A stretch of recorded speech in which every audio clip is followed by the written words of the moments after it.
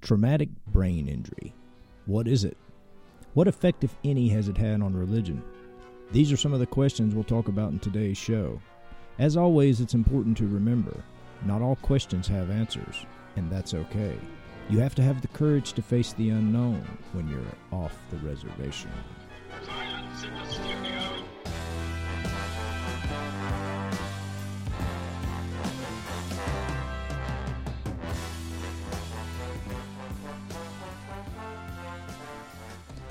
Welcome to the show. We are your hosts. I'm Eric, and as always, I'm joined by my lovely wife, Garrison. Hello.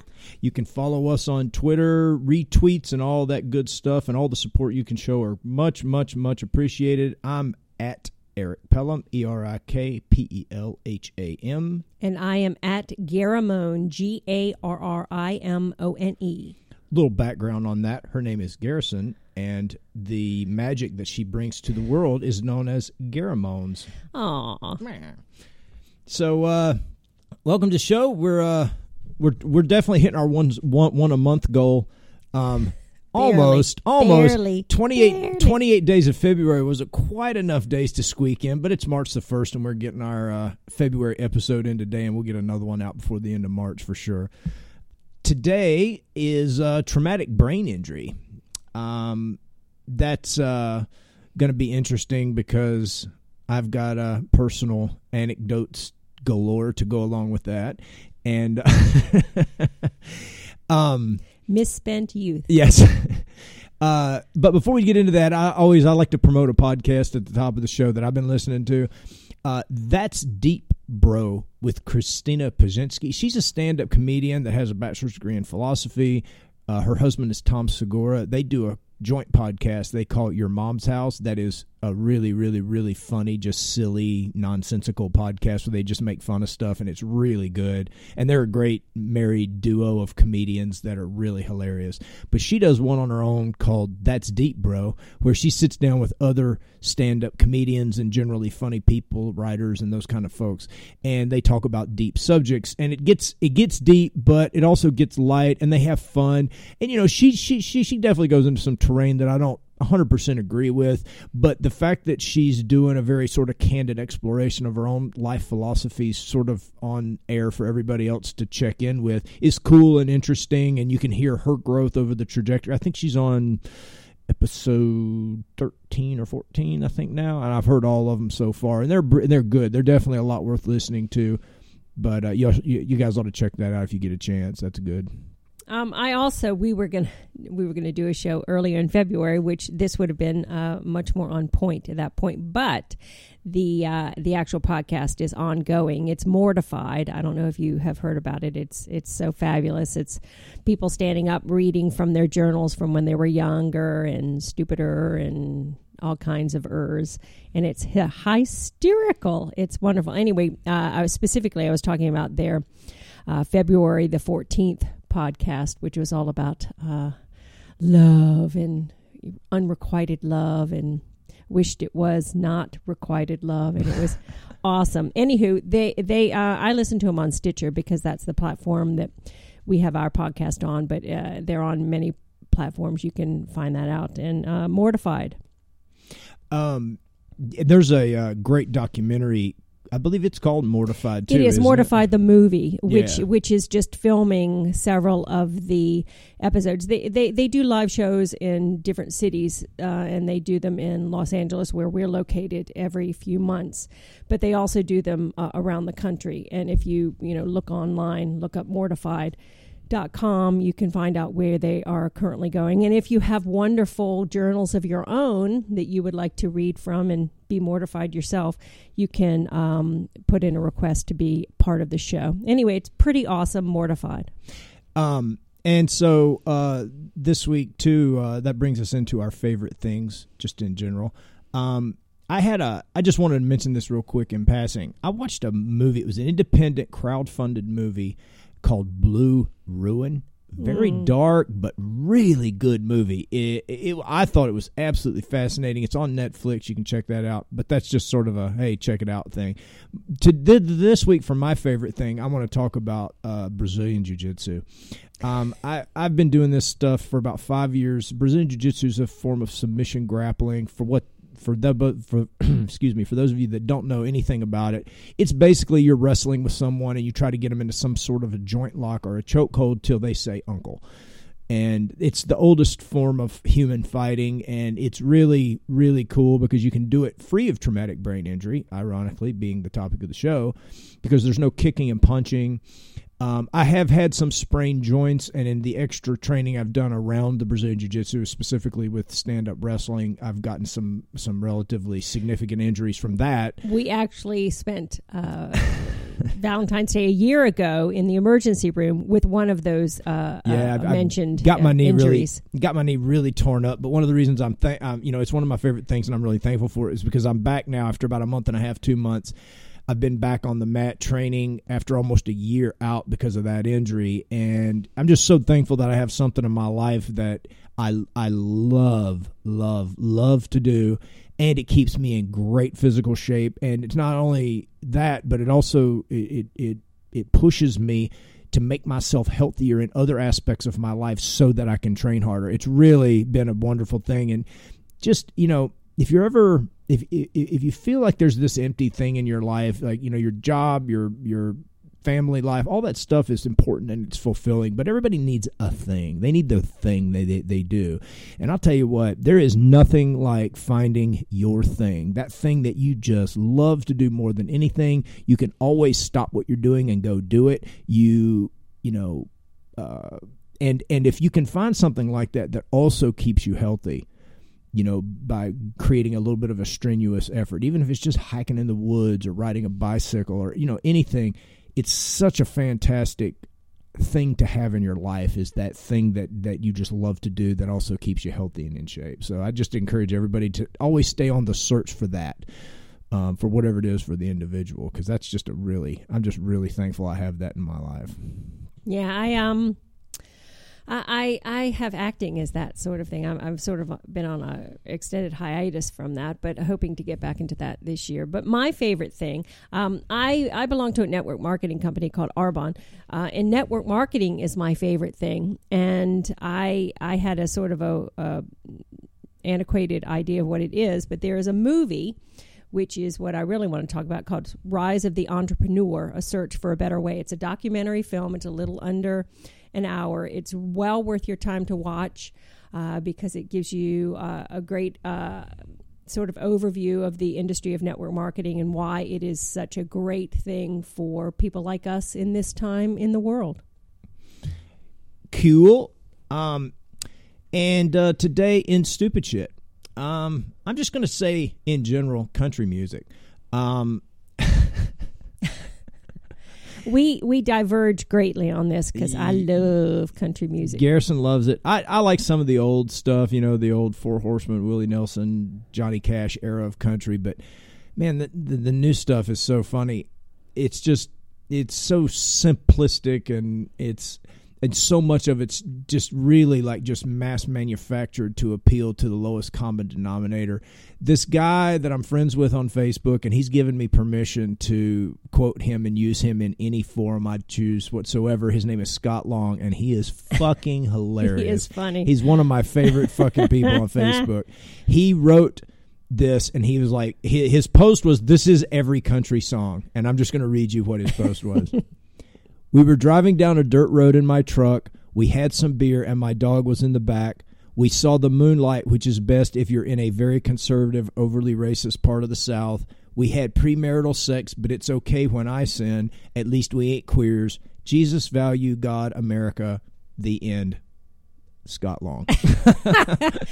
And that basically sums up at least 50% of what's on the modern market as country music. But part of what is great about country music, and not all country music, but the best country music, is the fact that it does have a nice narrative. It's a story. It's a good story, and we need that in music, I think. Mm-hmm. Well, what we need in music is just good music. And unfortunately, country doesn't qualify. Okay, well, just like in every genre, there's crap and then there's good stuff. There's just there's a lot of crap in country volume of music. crap, No, yes. I don't disagree with that, but the stuff that's good is really good. You've played me a couple of songs over the years that I do like, but just as a whole, man, if you flip on a modern country station, you're just going to be ear raped by shit. It's just going to be somebody smearing doo-doo inside your ear canals. See, I feel that way about 70s rock. And that's where you're wrong. Agree to disagree. That's basically what our vows should have just been at our marriage. It's just agree to disagree. Well, that's kind of what they were. Mm-hmm. Okay, let's get into the show.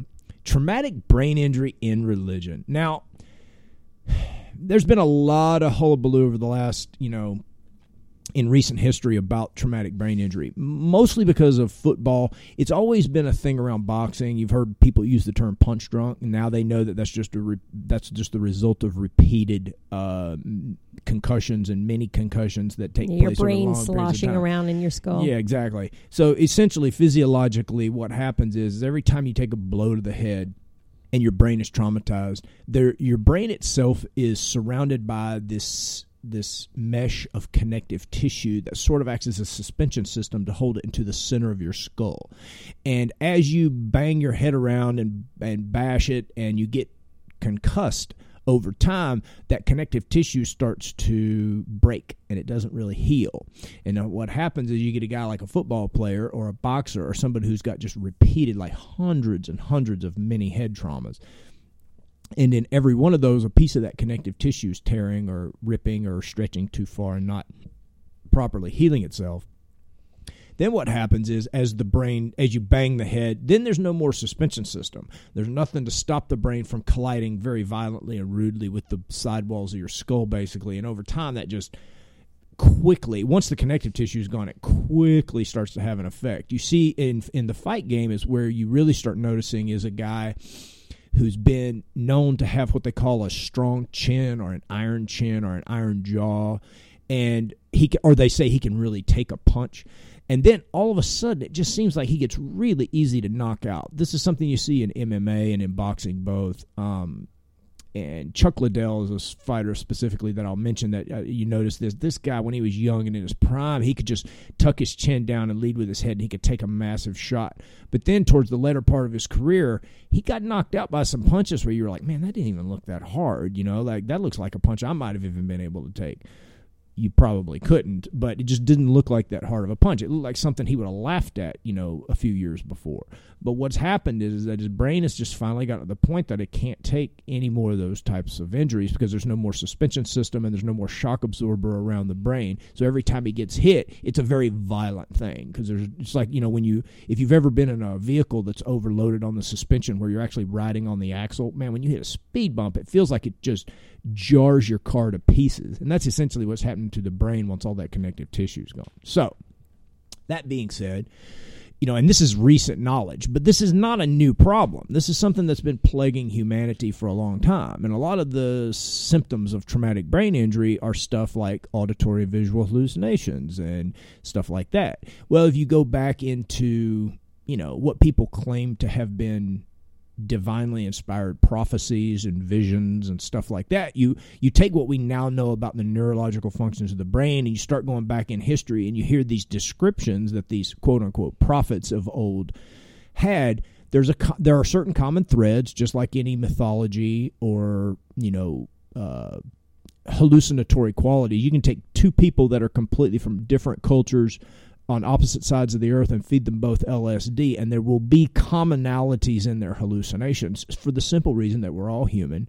We all have sort of the same fundamental firing principles in the electromagnetic portions of our brain, and they sort of create similar patterns when they're stimulated in specific ways.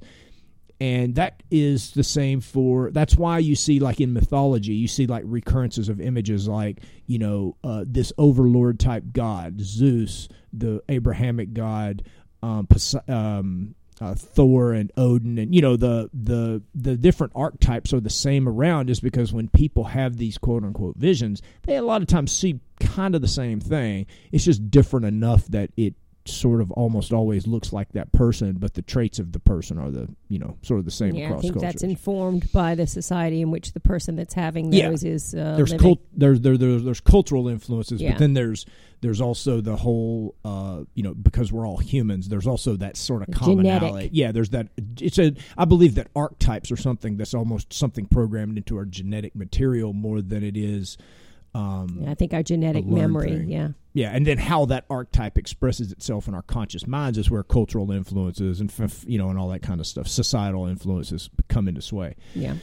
So you go back and you talk about like the Old Testament prophets, and you start wondering like, I wonder how many of those guys actually just had like traumatic brain injury, like they had a fall or something, and then afterwards they had these visions, but they were really just having like the combination of migraine headaches combined with auditory and visual hallucinations associated with a brain malfunction because of either or a even trauma epilepsy, because I know several epileptics that absolutely. You go into those mini strokes. Yeah. People have like mini strokes where they get into Absolutely. these like catatonic states, and they come out of them and they say they've been in a tunnel, they've seen light. There's a common description of what they had. It's a near-death and the experience. ones that aren't really strokes, but they call them neural anomalies, same thing. Yeah, exactly. Or and then you get into all the other brain phenomenon of throwing a clot, where you that's a form Aneurysm. of a stroke, and you got aneurysms, you got all these different things. Well, you begin to start like seeing this sort of common thread, like, oh, holy shit, like there's this common thread. Well, there's an even more recent instance. Now, I talked about in our first podcast, and I've mentioned it a few times, but I was raised Seventh-day Adventist. In the Seventh-day Adventist tradition, the Seventh-day Adventist religion was founded in the 1840s. It's not a very old tradition as far as, Christian denominations go. Catholicism being the oldest, and then technically Lutheranism was the first Protestantism, because Martin Luther himself was the first Protestant. And then all other Protestant religions were just versions of Christianity that protested against Catholicism, and Martin Luther was the 1600s. So you're talking about Well, actually, Henry VIII, when he divorced himself from the church, so he could then divorce his first wife and marry his second wife, would basically be the the beginnings of Protestant. But they didn't even diverge that much from Catholicism, other than it just had the Pope is gone, right, and the King of England. But the actual was the sort of formulaic, really radical, different religion would be Lutheranism, right? Because Lutheran actually Luther established different doctrines. Yes. You know what I'm saying? Like the Church of England was basically Catholicism, but with the king instead of the Pope. Yeah, it's just it just changed who the head of the church was. Right, but even the liturgy and all that stuff was basically the same.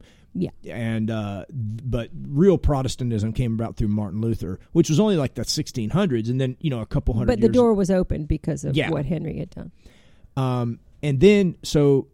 In the early 1800s, there was a man by the name of William Miller who was he would originally served in the War of 1812 as a general and distinguished himself there and he is also known to be a deist, which was a very common thing in the early years of our church. It was a very chic thing in Europe, and they suspect that many of our founding fathers were actually deist, however you want to say it. Well, William Miller was a deist, and then he began to study the Bible and became a Baptist because of a miracle, or quote-unquote miracle, he'd seen at war. Now, that's just an important thing to note, that William Miller. And then he eventually developed a religion around whom developed a following called Millerites. Then we're going to cut to a person by the name of Ellen G. White. Was what her married name became. She was originally Ellen G. Harmon was her maiden name, but she was born in the 1820s. Her family was a sort of a upper middle to upper middle class family. Her father owned a hat company where he made and sold hats. They did okay, and she was born in 1827, and in early 1837, she was the a victim of some bullying at school, and after school, she turned around because someone called out her name and had already hurled a rock. And when she turned around, the rock hit her in the nose and knocked her unconscious. And she was in a coma for, I think it was about a week to 2 weeks. She was in a coma. She was out for quite a while. And then her family had become involved with this Millerite movement at about this time too. And one of the things William Miller did was in the 1830s, he began calculating when he thought Jesus was going to come back. And he said that it was going to be, and as they got closer and closer, at the camp meeting, which was a gathering of, if you're not familiar with sort of more traditional Christian, especially this was a sort of American phenomenon because the frontier America was so spread out. They had what they call camp meetings, and they'd have these camp meeting revivals and stuff like that, where annually or sometimes every other year they would get together in large groups out in the prairies and the fields and the woods, and they would set up tents and they would have huge services, and people would preach, and there would be revivals, and it would just be an all-day, everyday kind of thing for, anywhere from a few days to a few weeks. I went to several of these things growing up, and Ellen White's family went to one in the 1840s, and which time she got, quote-unquote, saved, she felt the Spirit move her, she stepped forward, got saved, got baptized into this Miller movement. Well, William Miller had established that Jesus was going to come back on October the 22nd in 1844. He had just calculated it up based off of some, arcane biblical terminology and calculations that he's one of many people who have attempted to do this. Well, these Millerites were the kind of people that, it sort of happened recently with that guy a few years ago where people gathered together, they sold off their worldly possessions. They were literally like just standing outside. Jesus continues to be tardy to the party. Yeah. And that event of October the 22nd, 1844, is referred to in the history of these particular people, these religions, as the Great Disappointment. It's capitalized, capital G, great, capital D, disappointment. It's an event. It's a noun. It's a noun. It's a proper noun. It reminds me of my aunts, my old aunts, Virginia aunts, called the Civil War the recent unpleasantness. Yeah. With a capital R and a capital U. Yeah. And so very shortly after the Great Disappointment, Ellen White started having visions. Now, she had headaches and health problems associated with her head injury from the time she'd had the head injury. But this Great Disappointment was such a setback and such a soul-crushing experience for these people that coincidentally, and I'm making air quotes around coincidentally, she started having visions shortly after the Great Disappointment wherein God and or various angels would come to her with inside knowledge about the state of affairs of mankind, the things they should and shouldn't do, and interpretations of Scripture and all this other stuff. And she was like, she was born in 27, this was 44. She was about 18 years old, 17, 18 years old when the vision started, okay? So I just want to make a historical note here, which I think is probably apropos for a lot of this going forward. But if you put it in historical context, it is the Victorian era, which was incredibly narrow-minded, very strict, very boxed. And the clothing that those Victorians wore, both men and women, wore corsets. Now, corsets, if you don't know what a corset is, it is a binding garment that goes underneath your clothes that is laced as tight as you possibly can, because the standard of beauty was the smaller the waist, the more beautiful the person, and that way your hips looked larger, and it was sexually exciting, I guess. Anyway, it has been proven that kind of binding restricts blood flow, restricts breath, and creates all kinds of problems in the brain. Well, that's when women also started having, that's when swooning and the vapors. That's because they couldn't breathe. Exactly. And they didn't get proper blood flow to any of their organs. But I also want to say men also, during this time period, were corseted as well.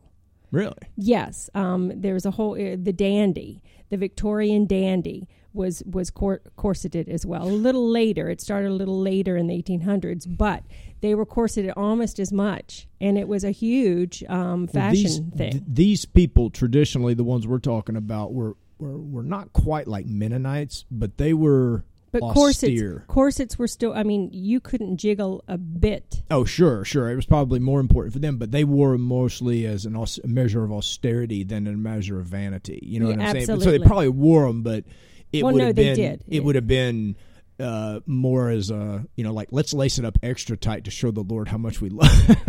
And also they also were, there are all kinds of different devices to create austerity within the person. Austerity chairs where you couldn't sit on the back. I mean, there are all kinds of different things. It's fascinating if you want to look it up. But all of these things contributed to poor health, to not being able to breathe fully, and to restricted blood flow, which I think is key in what we're talking about today. Absolutely. And, while we're on that topic, too, we can go ahead and mention that, it was not...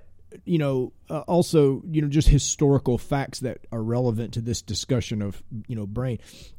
People drank out of lead goblets. There was a lot of mercury in foods. Absolutely. The knowledge of the effect of heavy metals on the internal organs in the human brain, none of this stuff existed. Matter of fact, it wasn't until the 1800s that dissecting a cadaver was even legal in most places. So they really had no idea, how the human body worked at all. They were still like on how childbirth came into existence. Most people, the average layperson especially, had no fucking idea whatsoever how babies were actually made.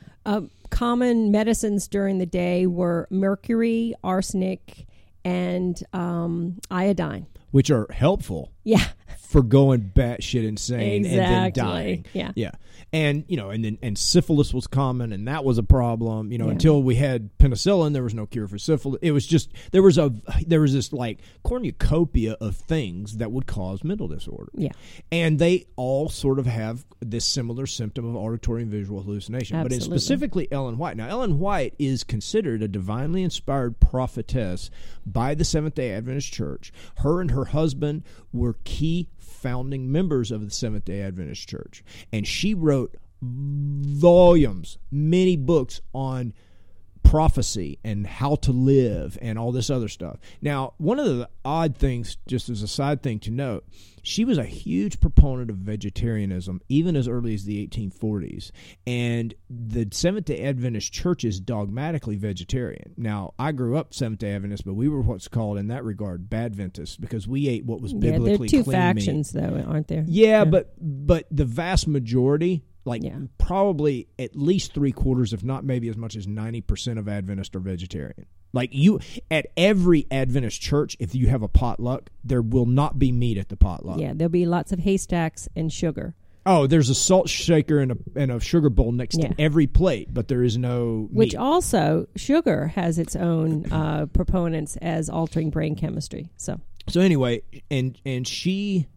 So the medical definition of traumatic brain injury is a non-degenerative, non-congenital insult to the brain from an external mechanical force leading to permanent or temporary impairment of cognitive, physical, and psychosocial functions with an associated diminished or altered state of consciousness. So that's a key part, because altered state of consciousness is also, we're talking about times when people would be experiencing these altered states of consciousness, but the only explanation they had for an altered state of consciousness was that they were entering into a different realm. And it would either be interpreted as the realm of the devil or the realm of God, because those were the only two contexts that they had for these altered states. It was either of God or of the devil. There was no, and then it was sort of like and she was one of the few people from this era that would enter into these, because she would enter into these vision-like states, okay,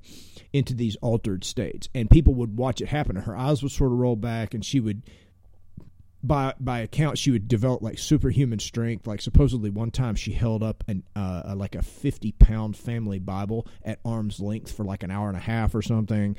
She would have these sort of feats of strength. But these are also feats that you see with people who can be hypnotized and are also in these traumatic brain type situations where they're detached Feats from of their... strength. It's a Festivus miracle. It was a plain old Festivus miracle. But for her, fortunately, she was in the context of a personal experience where her visions were being interpreted as divinely inspired, because we weren't far in 1840s from burning witches at the stake still, and a lot of times that's what happened, especially to women that would claim to have these insights and stuff like that. So she was, to this day, I shit you not, to this day, all good Adventists have a complete works of Ellen G. White. Oh yeah, hardbound. Yeah, I've seen it's that. a recognizable thing. It's there's even, because Seventh-day Adventists have their own publishing company, so they have a very specific look to them, and I can recognize them from across the room because they were in every single home I visited before I basically graduated high school. Growing up in Tennessee, everybody had a works of Ellen White. Even if it was one of those things that if you were a poor family that converted to Seventh-day Adventists, one of the elders in the church would buy you a set of her works and then like mentor you through them. Like it was considered like she was a prophet. She was divinely inspired by God to share this knowledge with us.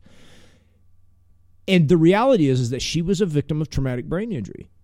When she was 9 years old, she caught a fucking rock to the face and it knocked her out into a coma, and she barely survived, and she had ongoing health problems, and every single physiological description of what she experienced as a result of these visions or whatever absolutely marries nicely with what we know about traumatic brain injury at this point in human history.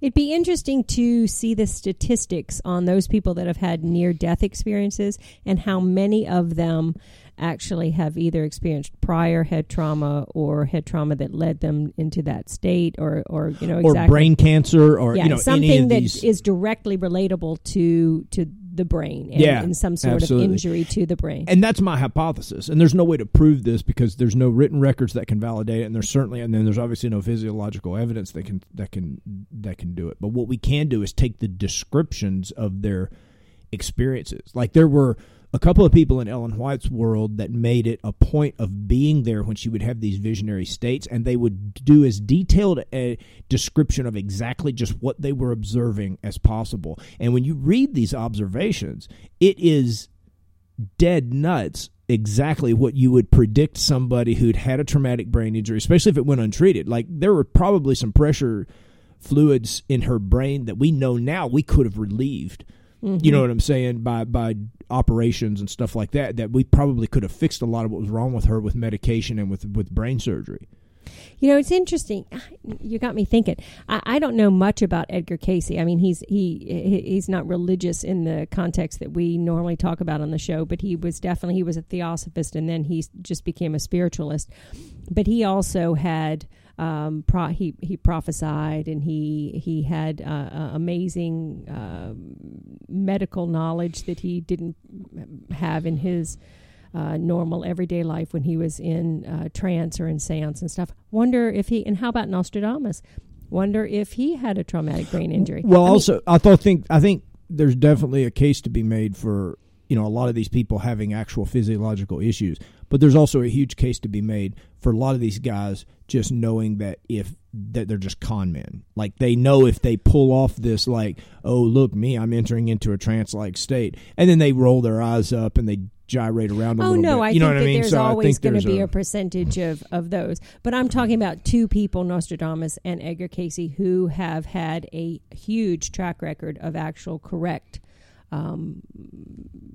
sort of their predictions have been, there have been more correct ones than there were incorrect ones. But there's a certain amount of I just find it fascinating. It would be cool to know if they had suffered brain injury as well. And there's, all right, so as far as accuracy of predictions of stuff, it's like I could sit down right now and describe things that are going to take place in the next 100 years, and I bet you I could have a more than 50%. Maybe, I don't know. But, and then Ellen White also, you have to agree that the modern science is coming out and has proved that vegetarianism is actually a more healthful Especially back then, before refrigeration was common in everybody's house, if you were able to have access to a variety of vegetables, it probably would have been healthier, especially back then, for you to eat nothing but vegetables, because meat didn't really keep very well. There's a study that came out not so long ago. I wish I had the actual study name and more direct info on it, but it says that vegetarians on a whole live a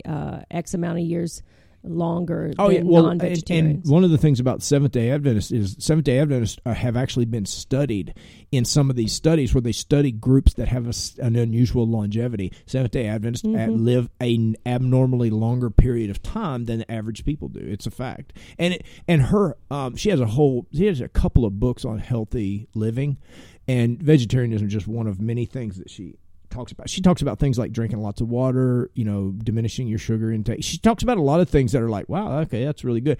But that was also some of the emerging science of the time, was that sort of stuff. And also around her swirls constant accusations of plagiarism. Yeah. Because she was an invalid growing up, she did do a lot of reading. Her family had access to books because they did have a little bit of money. And there's a lot of supposition that and back then, there was no internet that you could cross-reference anybody's writing with and have a bot go on the internet and find the original document that you plagiarized. If you lived, because she had started out growing up in Maine and eventually moved out west. I think she died in California. So if you read a book when you were a child in Maine and then wrote a book saying basically the same thing in Michigan 20 years later, there was a pretty good chance that there might be some vague, marginal accusations of plagiarism, but there's a good chance that nobody that was reading the book you wrote 20 years later had even read or heard of the first. You know what I'm saying? Like, there was not a lot of I think that. there's, just coming back to sort of a more technological thing there. I do believe that there is such a thing as sort of the global brain. Sure. I believe that how can you account for all the things that seem to happen in groups, that certain people get the same idea at the same time around the world. Plus, without any contact. She could read a book by somebody who was claiming that vegetarianism was good, and if it intuitively made sense to her, then she could also claim that she'd been and if she associated divinely guided to that book. Exactly. Yeah. Oh, absolutely. And yeah. that information had been presented to her because of her divine connection or whatever. The whole point of bringing all this up was just to begin questioning, because you read, especially if you go back into like Daniel, the book of Daniel in the Old Testament, the book of Revelation in the New Testament, have prophecies in them that are fucking trippy as shit. Some of the shit you're like, dude, I've done hundreds of trips on LSD, and I haven't seen anything like some of the shit they describe in Revelation. Like, man, those motherfuckers were out there. And you wonder if, like, John the Revelator, who wrote Revelation, or the prophet Daniel that wrote Daniel, you wonder if these guys didn't have, like, a brain tumor or something that was, like, dramatically affecting their ability to see, or if... And another possible explanation, and a lot of people hypothesize about, Moses in the burning bush and him having a vision and stuff like that. Like, in every cultural tradition, going way back into human history and tribal, there have been, hallucinogenic plants that have been used by the mystics and the shamans to have visions of the other world or the other side, or of heaven or of hell or of God or of the devil. And you wonder, when you start stacking all these things up, so everything from lead goblets to possible brain tumors to traumatic brain injury, you start adding all these disease, and you start taking all these variables into consideration, and it starts to actually give you sort of a way of seeing this more tribal, this written history from this like sort of Bronze and Iron Age tribal era of humanity through the eyes of an ability to understand it more scientifically, because now you're talking about, so now what we're seeing is these are not the cogent thoughts of a clear thinking person. These are the ramblings of someone who's had traumatic brain injury, or was doing hallucinogens, or drank too many shots out of lead goblets, or whatever, or had too much mercury. I mean, geez, like you were saying, they used mercury as medicine. Absolutely. Yeah. And arsenic. Yeah. And arsenic was the only known cure for syphilis for hundreds of years. Wow. There's another thing, but they didn't know that you got syphilis for a long time. They didn't realize that was a sexually transmitted Absolutely, disease. You know, like it was. So that's the bulk of what I wanted to go over. There's obviously no, sort of final analysis here because there's no evidence. This is more of an alternative explanation for a historical phenomenon and a repeating historical phenomenon. It's one of the things that's been, seen in every culture, every culture, every tribe, every group has something in its history where some visionary, and I'm putting quotes around that, actually physically saw visions or thought they did. And that influenced and informed their policy making and their way of living and stuff like that. Whereas now when people if Garrison came to me and was like, so I walked into the living room today and pottery that's on the table actually spoke to me and said that you and I need to become vegetarians because that's a healthier way to live. And also we need to get a welcome mat made out of aardvark skin. I would be like... That sounds exactly like something I would say. Well, she says this to me all the time. But if she said that to me, my first thought would be like, we need to get you a CAT scan. Not, holy shit, she's been divinely inspired by God to get us an aardvark welcome mat. Those mushrooms you got from the farmer's market?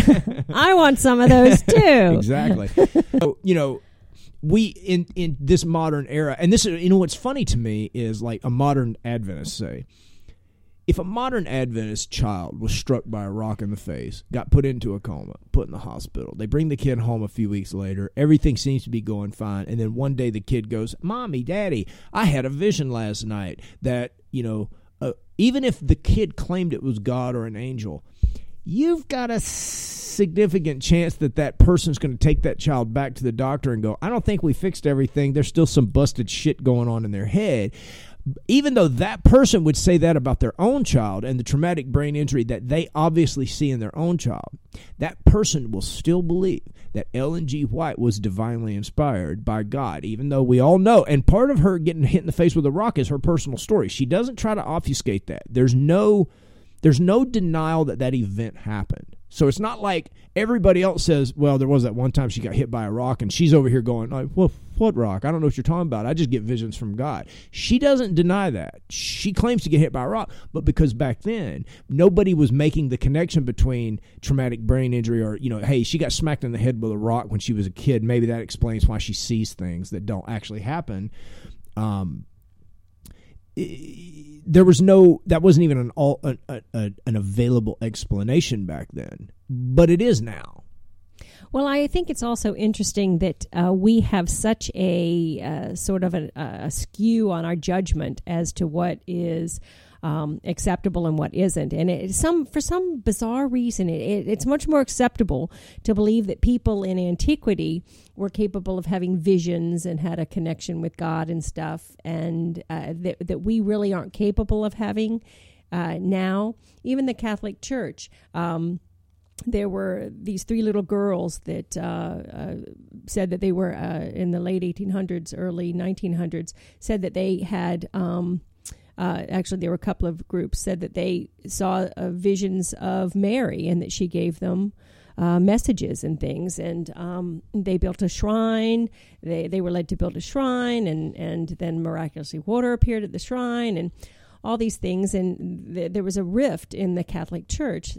Some people, mostly the common people, believe the actual church never really sort of sanctioned that actually happened, and the prophecies that they got actually were sealed within the Vatican, and they were supposed to be made available to everybody in like 1960 after the last of the second group, the 3 girls, died. And of course, we've heard nothing from that. But I find it interesting that, George Bush supposedly talks to God, and there have been some other leaders sort of in the Christian movement and stuff, but it's not the same thing. It's like it isn't given the same credence as those early prophets. What makes them, why were they special? And now if people talk about miracles and things like that, people get poo-pooed and stuff like that. I mean, what made that believable But now today, it's not believable. I mean, I think it's all hooey anyway. But what was it about in, the early times in the Christian world that made, all those prophets and all those saints and all that, that was good. But now today, that's no longer applicable. I mean, yeah, it coincides with the invention of a lot of our science. Like as soon as we could. But that science existed then. Not all of it. No, we're talking about as soon as we could cut open a cadaver and we had microscopes to look at what the we were knowledge getting of the from. science didn't come until later, but the actual scientific principles still existed then. Why are they not applicable when they're then? When they're applicable now. When are you talking about? I'm talking about, prior to any major scientific proof that's happening. There's the religious people would tell you it's because we've strayed so far from God that God doesn't play such an active role on the planet anymore. There's a number of their rationalizations for why that is the case. There's a funny meme that you can find on the internet where it shows the frequency of miracles as it relates to the invention of the camera and the video camera. No, that makes and total sense. As soon as the camera was invented, miracles immediately stopped. And then as soon as Photoshop was invented, miracles immediately resumed. That makes total sense. I know. And it's like, it's such bullshit. It is just such kills me. And I think part of it is that I think in all of us, and the reason like the Harry Potter movies appeal to us, and we all want to believe in magic. Absolutely. I mean, we all there's an inherent, desire for there to be something outside of our corporeal smallness. We all want something larger, I think. Well, we not only that, but I think that we want something larger, and we want us to be the focus of that larger thing. Of course, we that's all why want to have superpowers. Right. I mean, we're please, the center of the universe, and that brings me to the fucktard of the week too. So several. I think one of the earlier podcasts we did, I talked about how 1 in 4 Americans think the sun revolves around the earth. And that literally left me, dumbfounded. Yeah, he actually didn't speak for almost an hour. I just had no words. I wasn't even sure what to do with that. It was blissful. And fuck off. And then in the precursor to the Super Bowl, one of the things about the Super Bowl is, and this is something that's just interesting to note, is like you can gamble on everything around the Super Bowl. You can gamble on the coin toss. There's huge bets won and lost just over the coin toss. There's you can bet. There are even bets on costume malfunctions. Oh yeah, there's every little facet and detail of it. And one of the pieces of statistical information that came out about the Super Bowl, like normally they'll tell you 1.6 metric tons of avocados will be used to make guacamole this weekend for people to eat while they watch the Super Bowl. And there's all these just randomly bizarre statistics that come out about it. Well, one of the ones that came out was that 1 in 4 Americans believe that God decides the outcome of the Super Bowl. Just, let that sink in for a second. Starving children in Africa, right. Cancer, all those things, God just takes a respite from and focuses on the Americans' obscene pastime. If there is a football. God and there's a judgment day, I'm going to give that cocksucker a chance to explain himself to me before I throat punch his fucking dumbass and back into the fucking Stone Age where he belongs. It is just it's the most asinine thing in the world that some being capable of designing the entirety of the universe. Exactly. And the universe that we see has through the Hubble telescope. Interest in who wins. Well, not even that, but actually takes the time to affect the win. Yeah. Like influence the outcome of the game. Yeah. And that people believe that is astounding to me in the year 2015, and that 25% of the population, I want to say of one of the most advanced countries, technically that is true. When you take every country on the planet, we are one of the most advanced in that we're in the top half. We're slipping on that but list. Yeah, we're falling year. down that list pretty fucking dramatically. Yep. And, China and India, for fuck's sake, are about to pass us on that list in a lot of categories. So, that, we can sit here and laugh about these ancient superstitions and they seem so absurd and everything, and yet still a significant percentage of the population believes that there's a divine being that's affecting the outcome of everything on this planet, up to and including sporting events. Exactly. Oh, and my favorite, though, is when, a violent sporting event, kickboxing, mixed martial arts, boxing, whatever, and then they beat the shit out of their opponent, and then immediately after winning, they're like, I have to thank God for this. He really worked into my life. Yeah, really? Really? The guy's got like a giant Celtic cross with God is love tattooed on his back. Exactly. He just beat someone unconscious. The referee had to tackle him to get him off the There's other guy. blood everywhere, and then he's going to thank his loving God. And for as he the jumped fact up off of his Yeah. opponent, he licked his opponent's blood off the back of his gloves in a primal fucking fit of rage, and then thanked the loving God above for the victory over his opponent. Yeah. And the guy so we're talking about the Super Bowl, the guy who won, I watched the game. It's the only football game I watched all year this year, and I did watch it. It was actually a good contest. The sporting of it. The sporting of the sports ball was very sporty. Katy Perry was the best part. Absolutely. I'd trade my left shark for that. All right, you can have a pass. But the guy who there was a play where one team was down by a few points, and the other team who has got one of the best running backs in the business, decided not to hand the ball to that guy. They decided to pass the ball, and if they had scored, they would have won the game. Yep. And the opponents intercepted the ball on the goal line, and that was the game-winning play. That it really did. If they hadn't been for that play, they probably would have lost the game. And so the guy that did the interception, the guy that got the interception, said on national fucking television that he had prayed a lot and that he was certain God had intended him to do great things during that game. And that's why he got that interception. And then conversely, God was really pissed at the other guy. Because he, I guess the quarterback that threw the interception didn't pray hard enough. Exactly, yeah. He'd done something terrible and deserved to be punished, so it was his fault. So anyway, that's the show.